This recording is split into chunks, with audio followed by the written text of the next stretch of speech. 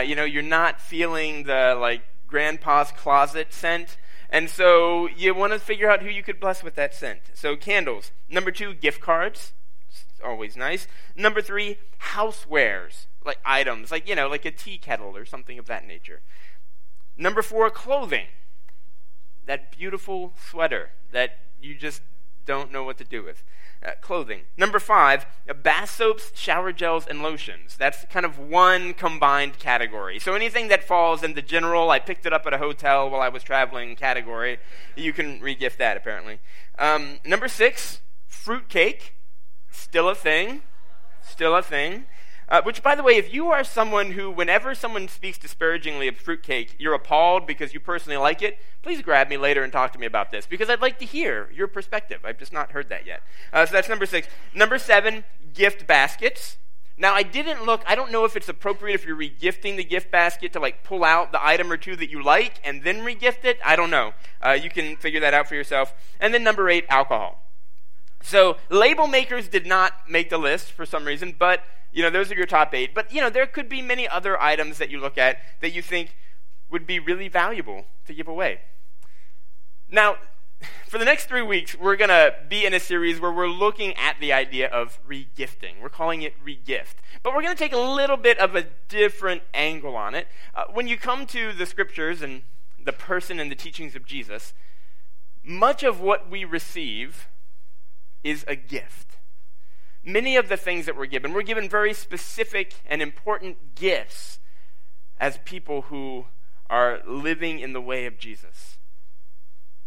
But many of those gifts, unlike lots of the gifts that we receive regularly, are not simply gifts for us to consume for ourselves, but gifts that kind of achieve their ultimate goal as we learn to give them away to others. They're gifts that are given to us so that we can learn to give them away. And so we're going to spend the next couple of weeks looking at what it means to be people who re-gift. I was thinking about this concept and how this works around Christmas time. Our family has developed a new kind of Christmas tradition. It happened a couple years ago. My wife makes fudge, typically, because we have 4 kids, and they've gotten to the point where they all want to give gifts to their friends. And we just can't afford to keep kind of giving gifts to all of their friends. And so we're like, fudge. My wife likes to make fudge around Christmas time. I like to eat fudge around Christmas time. But sometimes you can have too much fudge to eat because my metabolism isn't what it used to be, right? And so we got to this point where okay, our capacity for fudge has hit its max, so we need to start giving this away. So this would be a great way to give to some of our friends and their families and those kind of things, and our neighbors. And so about 2 years ago, we used to do this kind of before Christmas. About 2 years ago, we had one of those years where we just didn't have time to do it. And so Christmas Day, we ended up driving around and giving some people fudge. And we're like, that was kind of cool. We like that. There's something cool about spending Christmas Day, not just getting stuff, but giving something. And so that's become a little bit of a Christmas tradition that we've been doing as a family. And I feel like it kind of, in a very crass way, illustrates some of the gifts that we receive when it comes to living in the way of Jesus. These gifts that bring us more joy when shared than when hoarded, when kind of kept to ourselves. So we're going to look at those in the next 3 weeks. And as we do, we kind of wanted to add a practical component to give you an opportunity to actually do something with those items that are now taking up space on your closet floor, and you're trying to figure out, who am I going to re-gift that to? So the Opportunity House, which is a local mission that's in the city that we've been talking about, we're kind of working on building a partnership with. There's a team of people who are currently meeting together to talk about what kinds of things we could do together as a community to serve alongside of the Opportunity House. One of the things they have is a thrift shop. It's called the Op Shop. And at this thrift store, they take donated items, new and gently used items, that you may not need or want anymore, but that other people might. And so they will spend money on, they'll go to you know how thrift shops work, right? You've done this. You walk in, you buy something, and all the proceeds go to Opportunity House's mission, to care for those who are marginalized, who are poor, who are in need. And so we want to give you an opportunity over the next 3 weeks, as we're in this series, Re-Gift, to actually re-gift some of your items. Now, don't worry, we won't post pictures of them in case your relative is on Facebook and they might see that item, we'll be careful not to do that, or at least we won't assign your name to it. But I thought I'd lead the way by modeling some of what I would like to contribute to this regifting campaign. Now, I talked to Julia first. I said, is this an okay thing? Because I don't really know if this is needed, because my girls aren't really into this anymore. But we got what is this? This is a cool chandelier for your school locker. But it's actually motion activated. So you open the locker door and the chandelier comes on. That's amazing. It works. It's never been used. And I am going to give this to Opportunity House so that they can sell it to someone who wants a cool chandelier for their closet, and they can take those resources and pocket it. And I'm freeing up space in my closet at the same time. It's amazing. Okay, so there's that. And then I thought I would donate this. Now, if you've been around, you may have heard me talk about my dermatologist and how close we are, and how she shared with me that I need to begin wearing hats. And so at one point, I had gotten a number of different hats to try on to kind of figure out, because I figured I couldn't just rock the baseball hat all the time. And so I got some that are a little bit dressier. And I had this one that I realized had been sitting in my closet for about a year, and I just wasn't wearing it, because I just don't think I can pull this off. Brand new, I think I wore it once to try it on. It just doesn't work for me. I'm going to donate that, right? So these are my initial contributions. We're going to give this to somebody. You don't need me to put it on my head. This is weird. Okay, so I'm gonna start that moving. What we're gonna do is we're gonna set up a little spot in the corner there. That'll be our place where you can donate your item. But just really want to encourage you to think about what are items that you could re-gift, so that someone could come to the op shop, spend a couple of bucks, take your item home, give it a good home, use it, enjoy it, free up some space in your closet, and spend some money going towards a really great cause. So think about that. Again, over the next 3 weeks, we'll be collecting those, giving you a chance to re-gift. All right. So let's jump back into the series. If you have more questions about that, feel free to grab me, grab Pastor Andrew, and we'll do our best to answer those for you. But it's pretty simple. Just bring your stuff. Just make sure, one guideline Julia said, she said, make sure if there's something that plugs into a wall, that when you plug it in, it comes on. Right? So that's kind of a helpful, like if you have something that just hasn't worked forever and you assume that someone will pay money for it and fix it, that's a bad assumption. Don't do that. So make sure it works. All right, anyway. So as we jump into this series, again, we're going to spend 3 weeks talking about this idea of regifting. And there's probably a lot of different things we could look at in Scripture that we are given as gifts. The first one, and maybe the big one, is the gift of the gospel. The gift of the gospel. Now, if we're going to talk about this idea, I think there's 2 questions. There's probably a lot more, but there's at least 2 questions that we need to answer. The first is, what do I mean when I use that word gospel? And the second is, why regift it? So the first thing is, what do I mean by that when I use the word gospel? Maybe you've been around church stuff in your life, maybe you haven't, but that word can mean kind of a lot of different things to different people. It's a word that can address a formulaic approach, that the gospel is X plus Y equals Z.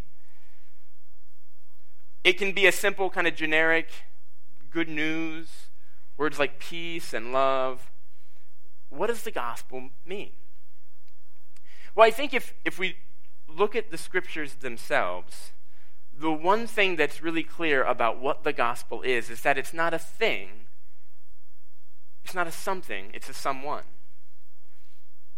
It's not simply a phrase or a pithy saying or a right belief system.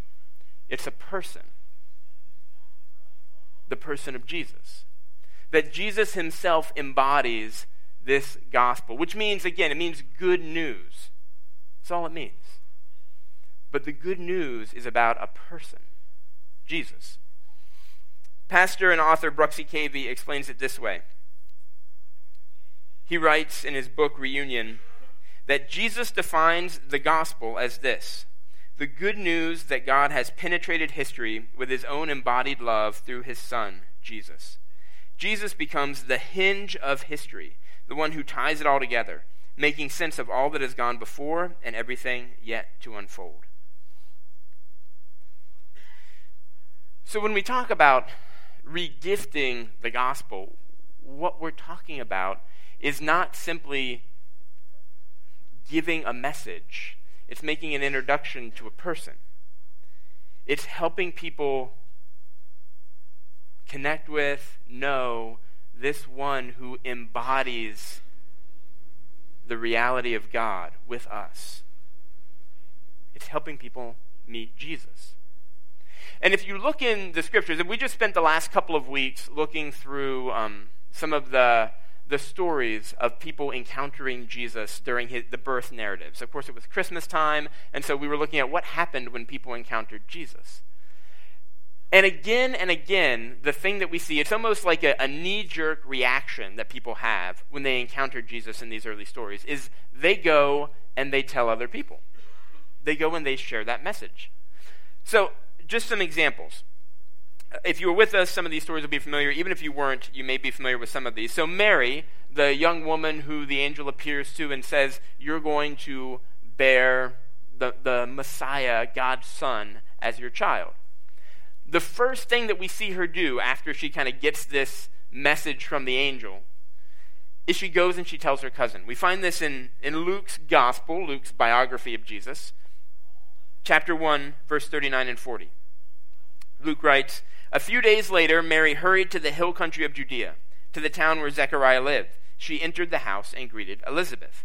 So her first response when she gets this message is to go and tell somebody. Now, she doesn't have all the details of how all of this is going to work out. She just kind of has this broad brush picture from this angel about what's going to happen. And so she goes and she tells. Next, we have the shepherds. Again, you might be familiar at least marginally with this story. The shepherds who are in the wilderness, out in the pastures with their sheep.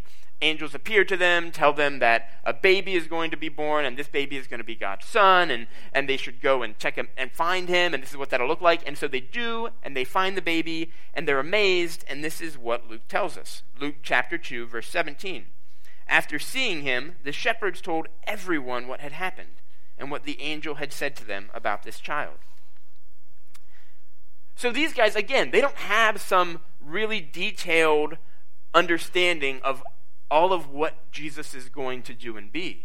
They just get this message from these angels. They find this baby that lines up with the message, and then they go and tell people. That's it.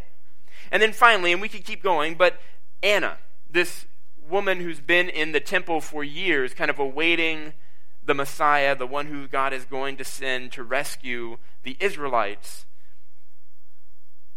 She's been waiting. The baby comes.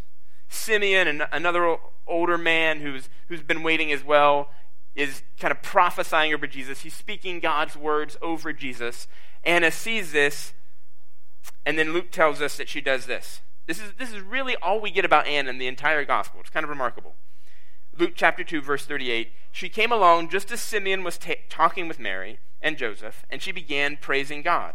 She talked about the child to everyone who had been waiting expectantly for God to rescue Jerusalem. Again, she doesn't know much about who this child is or what this child is going to be about. But her response is to go and tell everyone she meets.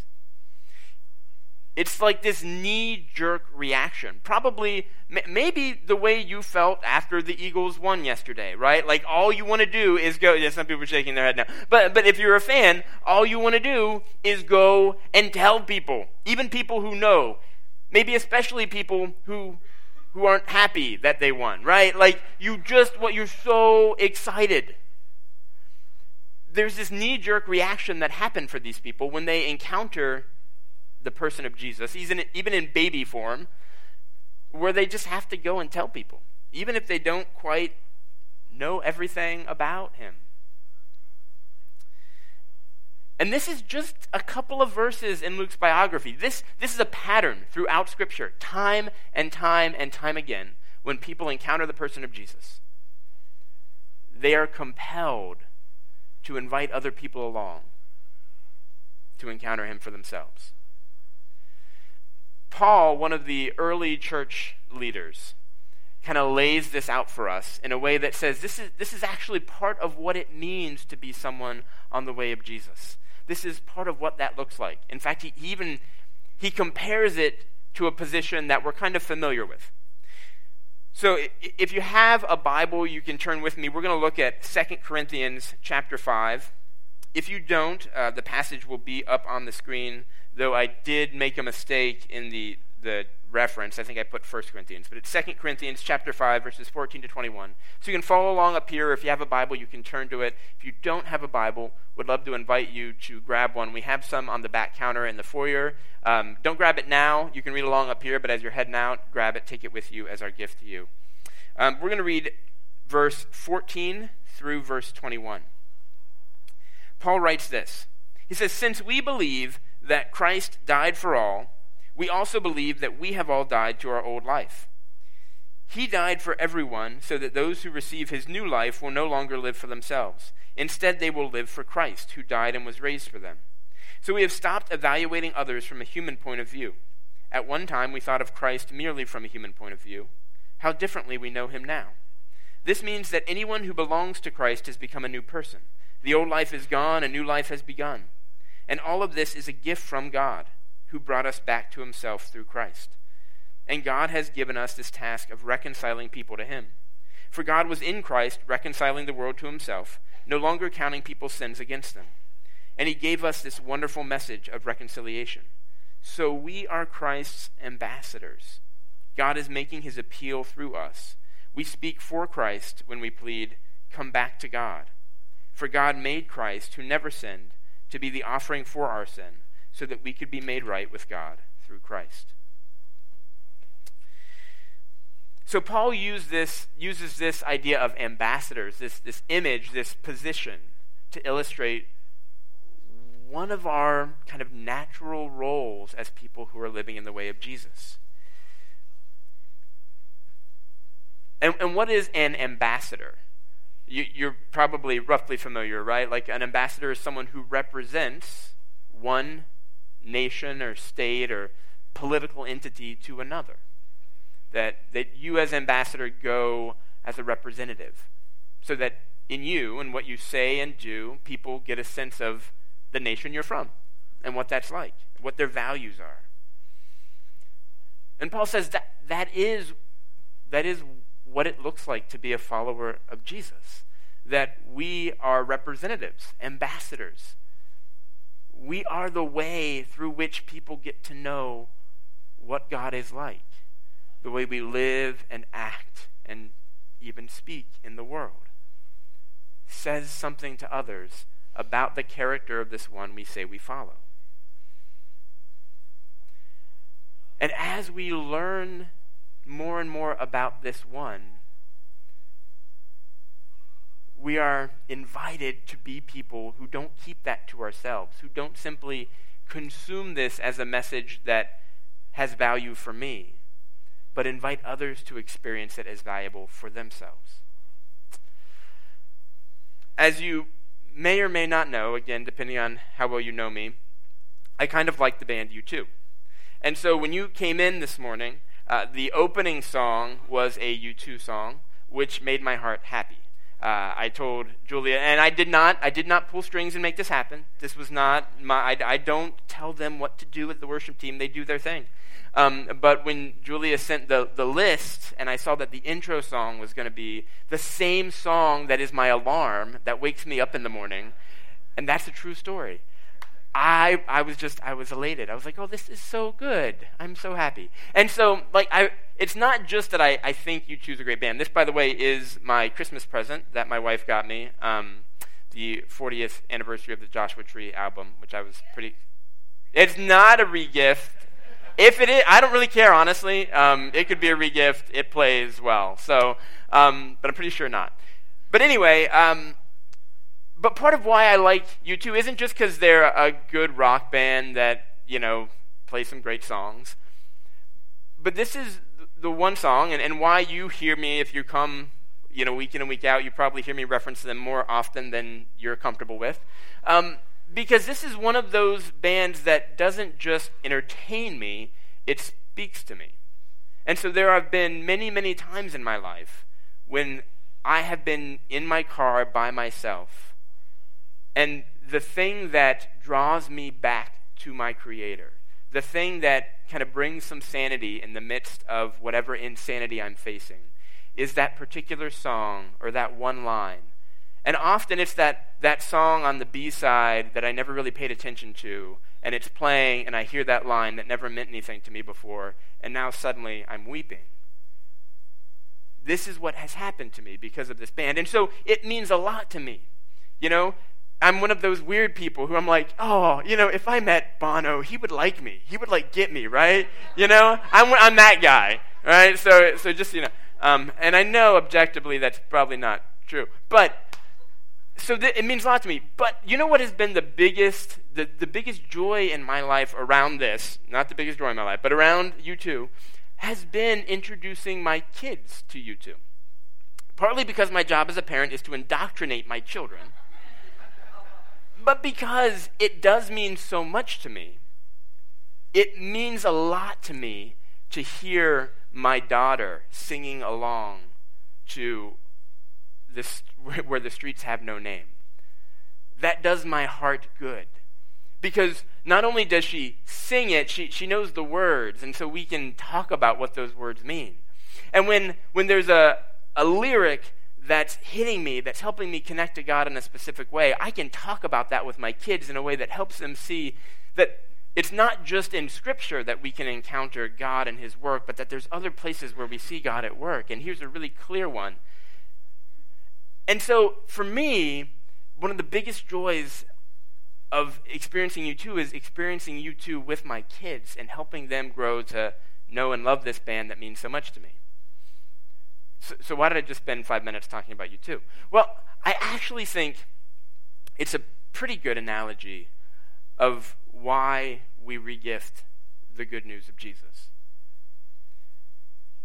That inviting other people into this isn't just some obligation, it's not just some job that we do, but it's actually really good for us.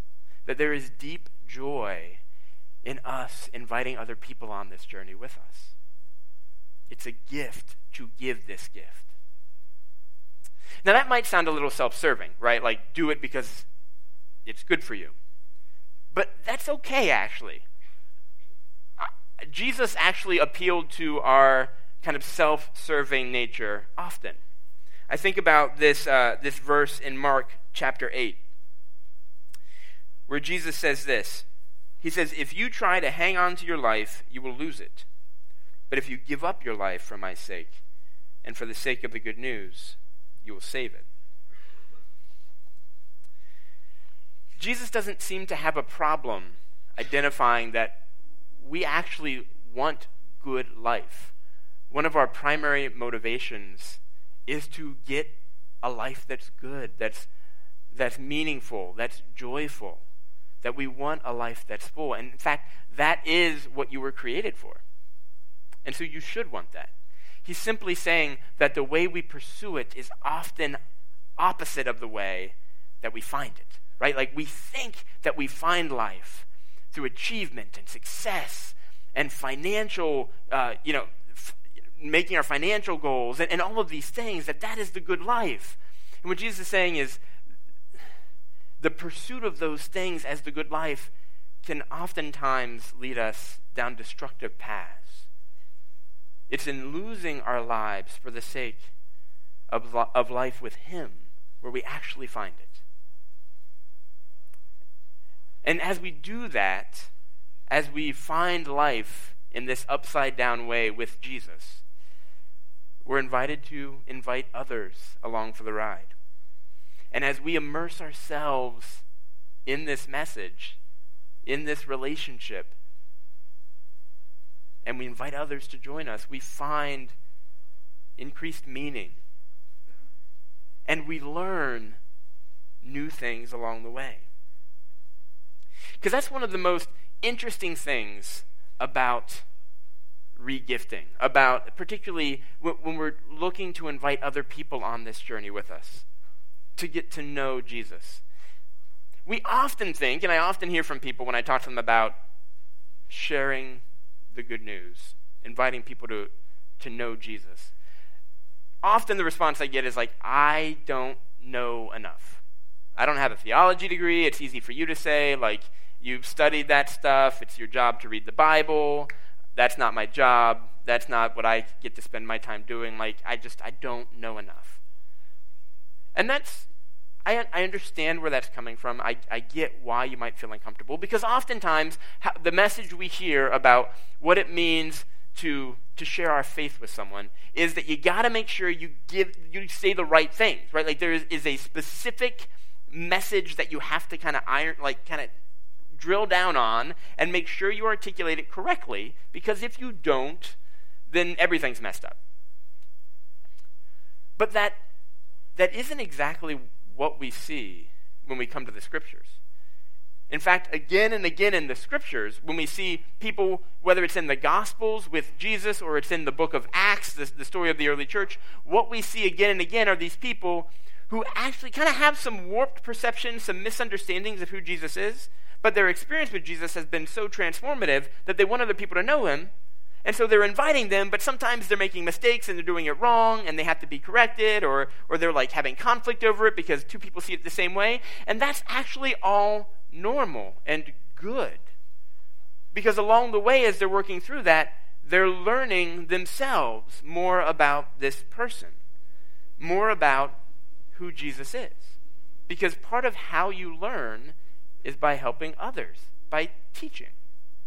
The Roman philosopher Seneca has this kind of famous quote. He says, "While we teach, we learn. While we teach, we learn."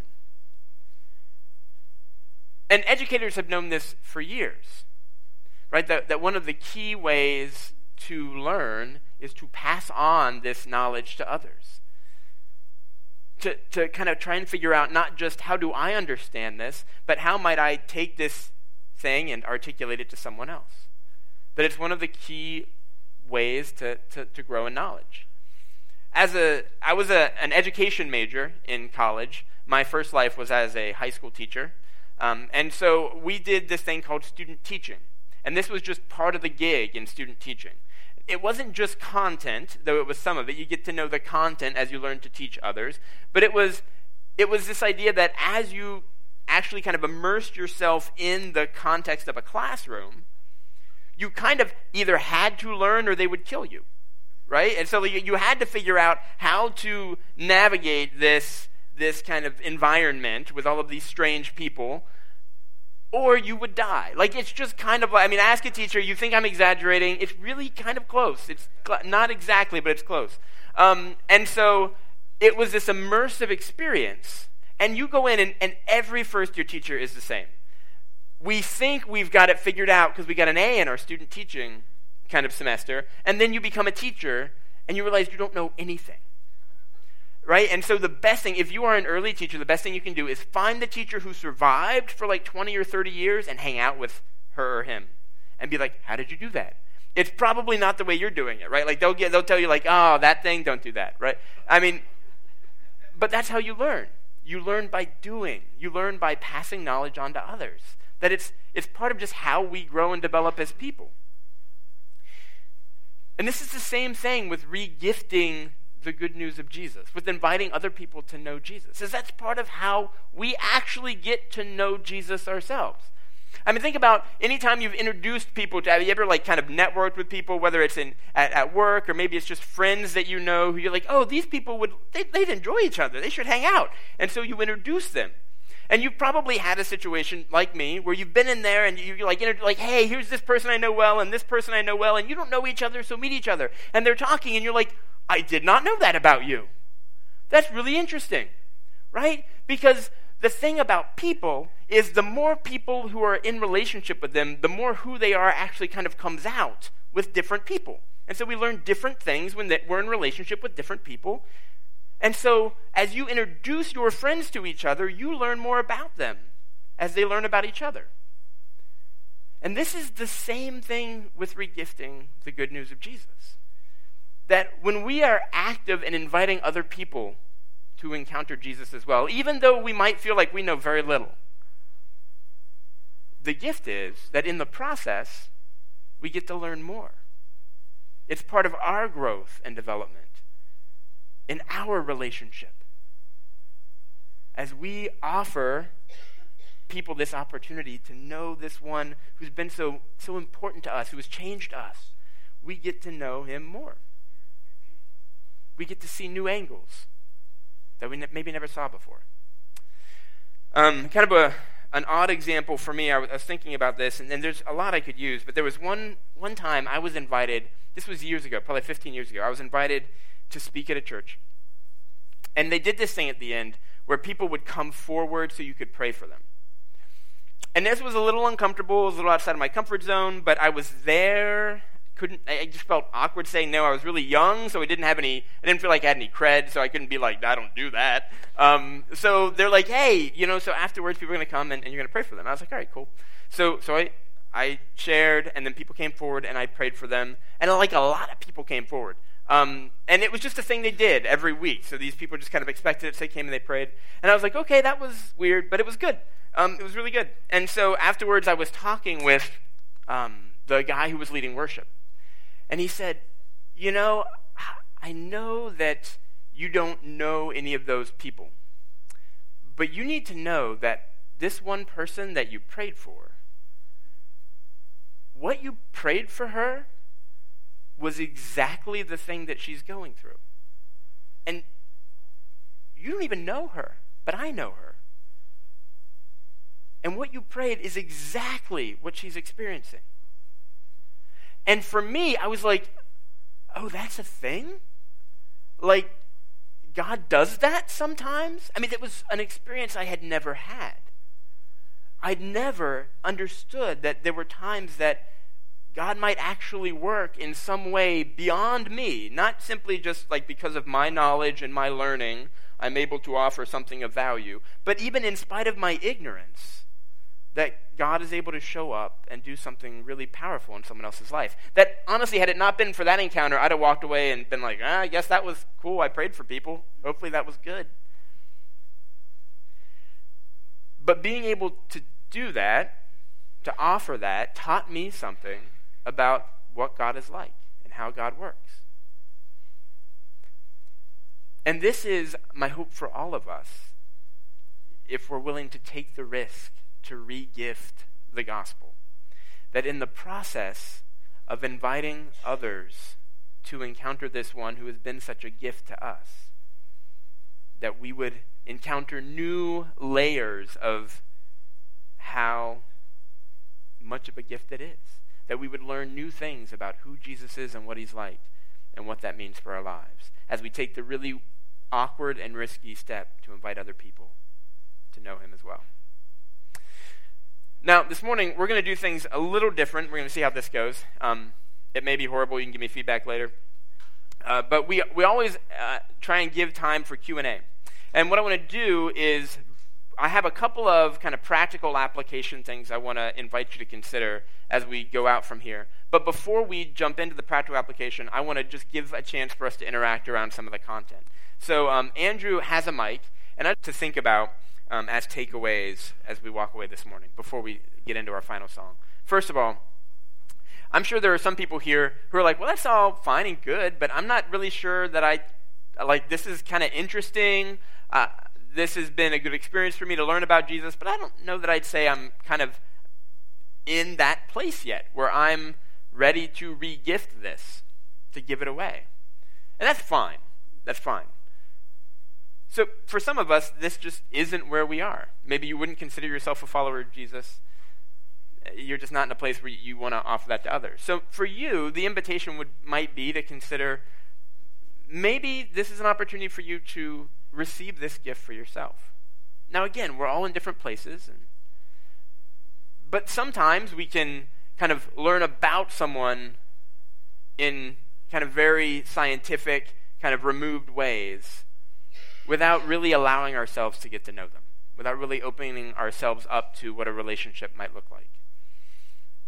And I think there is a move past just kind of learning about the person of Jesus and opening your life up to what it would look like to know Jesus and to allow him to change you, to shape your life in a particular direction.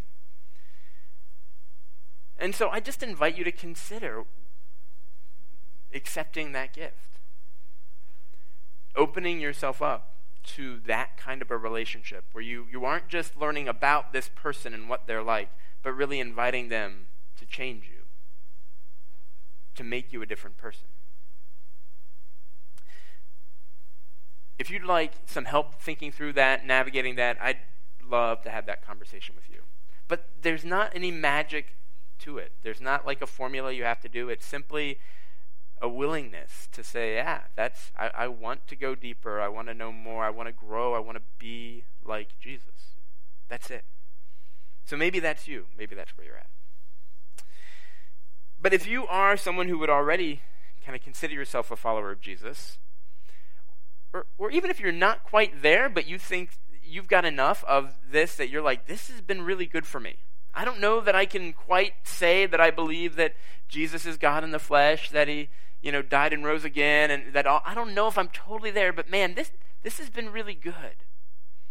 I'd invite you to think about what it might look like to regift this for people that you care about. And a couple of thoughts as you're doing this. So when I'm talking about regifting this, what we're really talking about, and this kind of goes to what Dan was saying, is inviting people into a conversation. It's not coming up with your kind of 3 or 4 points that you need to make sure you get across in the 5 minutes that you have with them. It's looking around and saying, where do I know people who are asking deeper questions, who are really interested in talking about spiritual things? Where are people who are open to this, who are in my life? And how might I just share what's been going on for me? And even better yet, maybe before you say a word, listening to what's going on for them. Asking them, what's their journey been like? What has their faith journey been? And just spending some time listening. Maybe that's most of what you do. And if they ask, what has been good for you, or what have you learned, or where have you found meaning in life, then you can offer. But I think it begins actually with just learning to listen well. Learning to hear people's stories and to care about where they are and what they're longing for. And then taking the risk to invite them to consider Jesus. And again, that might feel odd and strange, but there's a number of ways to do that.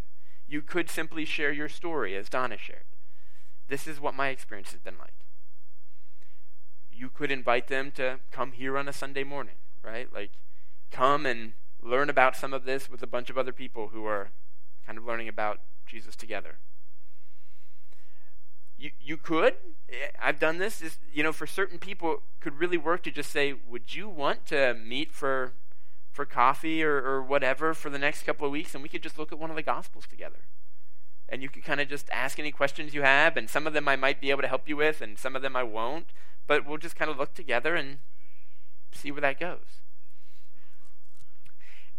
The point is it's not transactional. It's not, I've got to get them to make a decision by this time, or in this way. The point is simply, this has been transformative for me. And I want these people to experience this as well. And so we invite them to explore. And frankly, we trust that at the end, the job of whether or not they ultimately are open to this relationship isn't yours. It's not mine.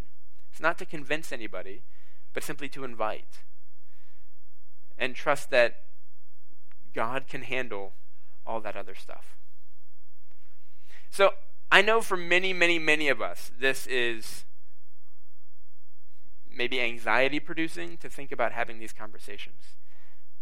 But I would encourage you to consider this as a next step for you. If being someone who's in relationship with Jesus has had any kind of meaningful impact on your life, to consider the reality that that would be true for others who you care about as well. And what might it look like to take the risk to regift that to them? I'm going to pray for us, and then the worship team is going to come up, and they're going to lead us in a final song. Well, Father, thank you for the gift of the good news of Jesus. And thank you for the ways that that offers us life and hope and meaning. Would you give us courage and wisdom as we think about what it could look like for each of us as individuals to re-gift this to others that we care about? Give us courage, give us creativity, and along the way, would us learning to re-gift the good news of Jesus draw us deeper into an understanding, a love for this one who is good news to all the world. And it's in his name that we pray. Amen.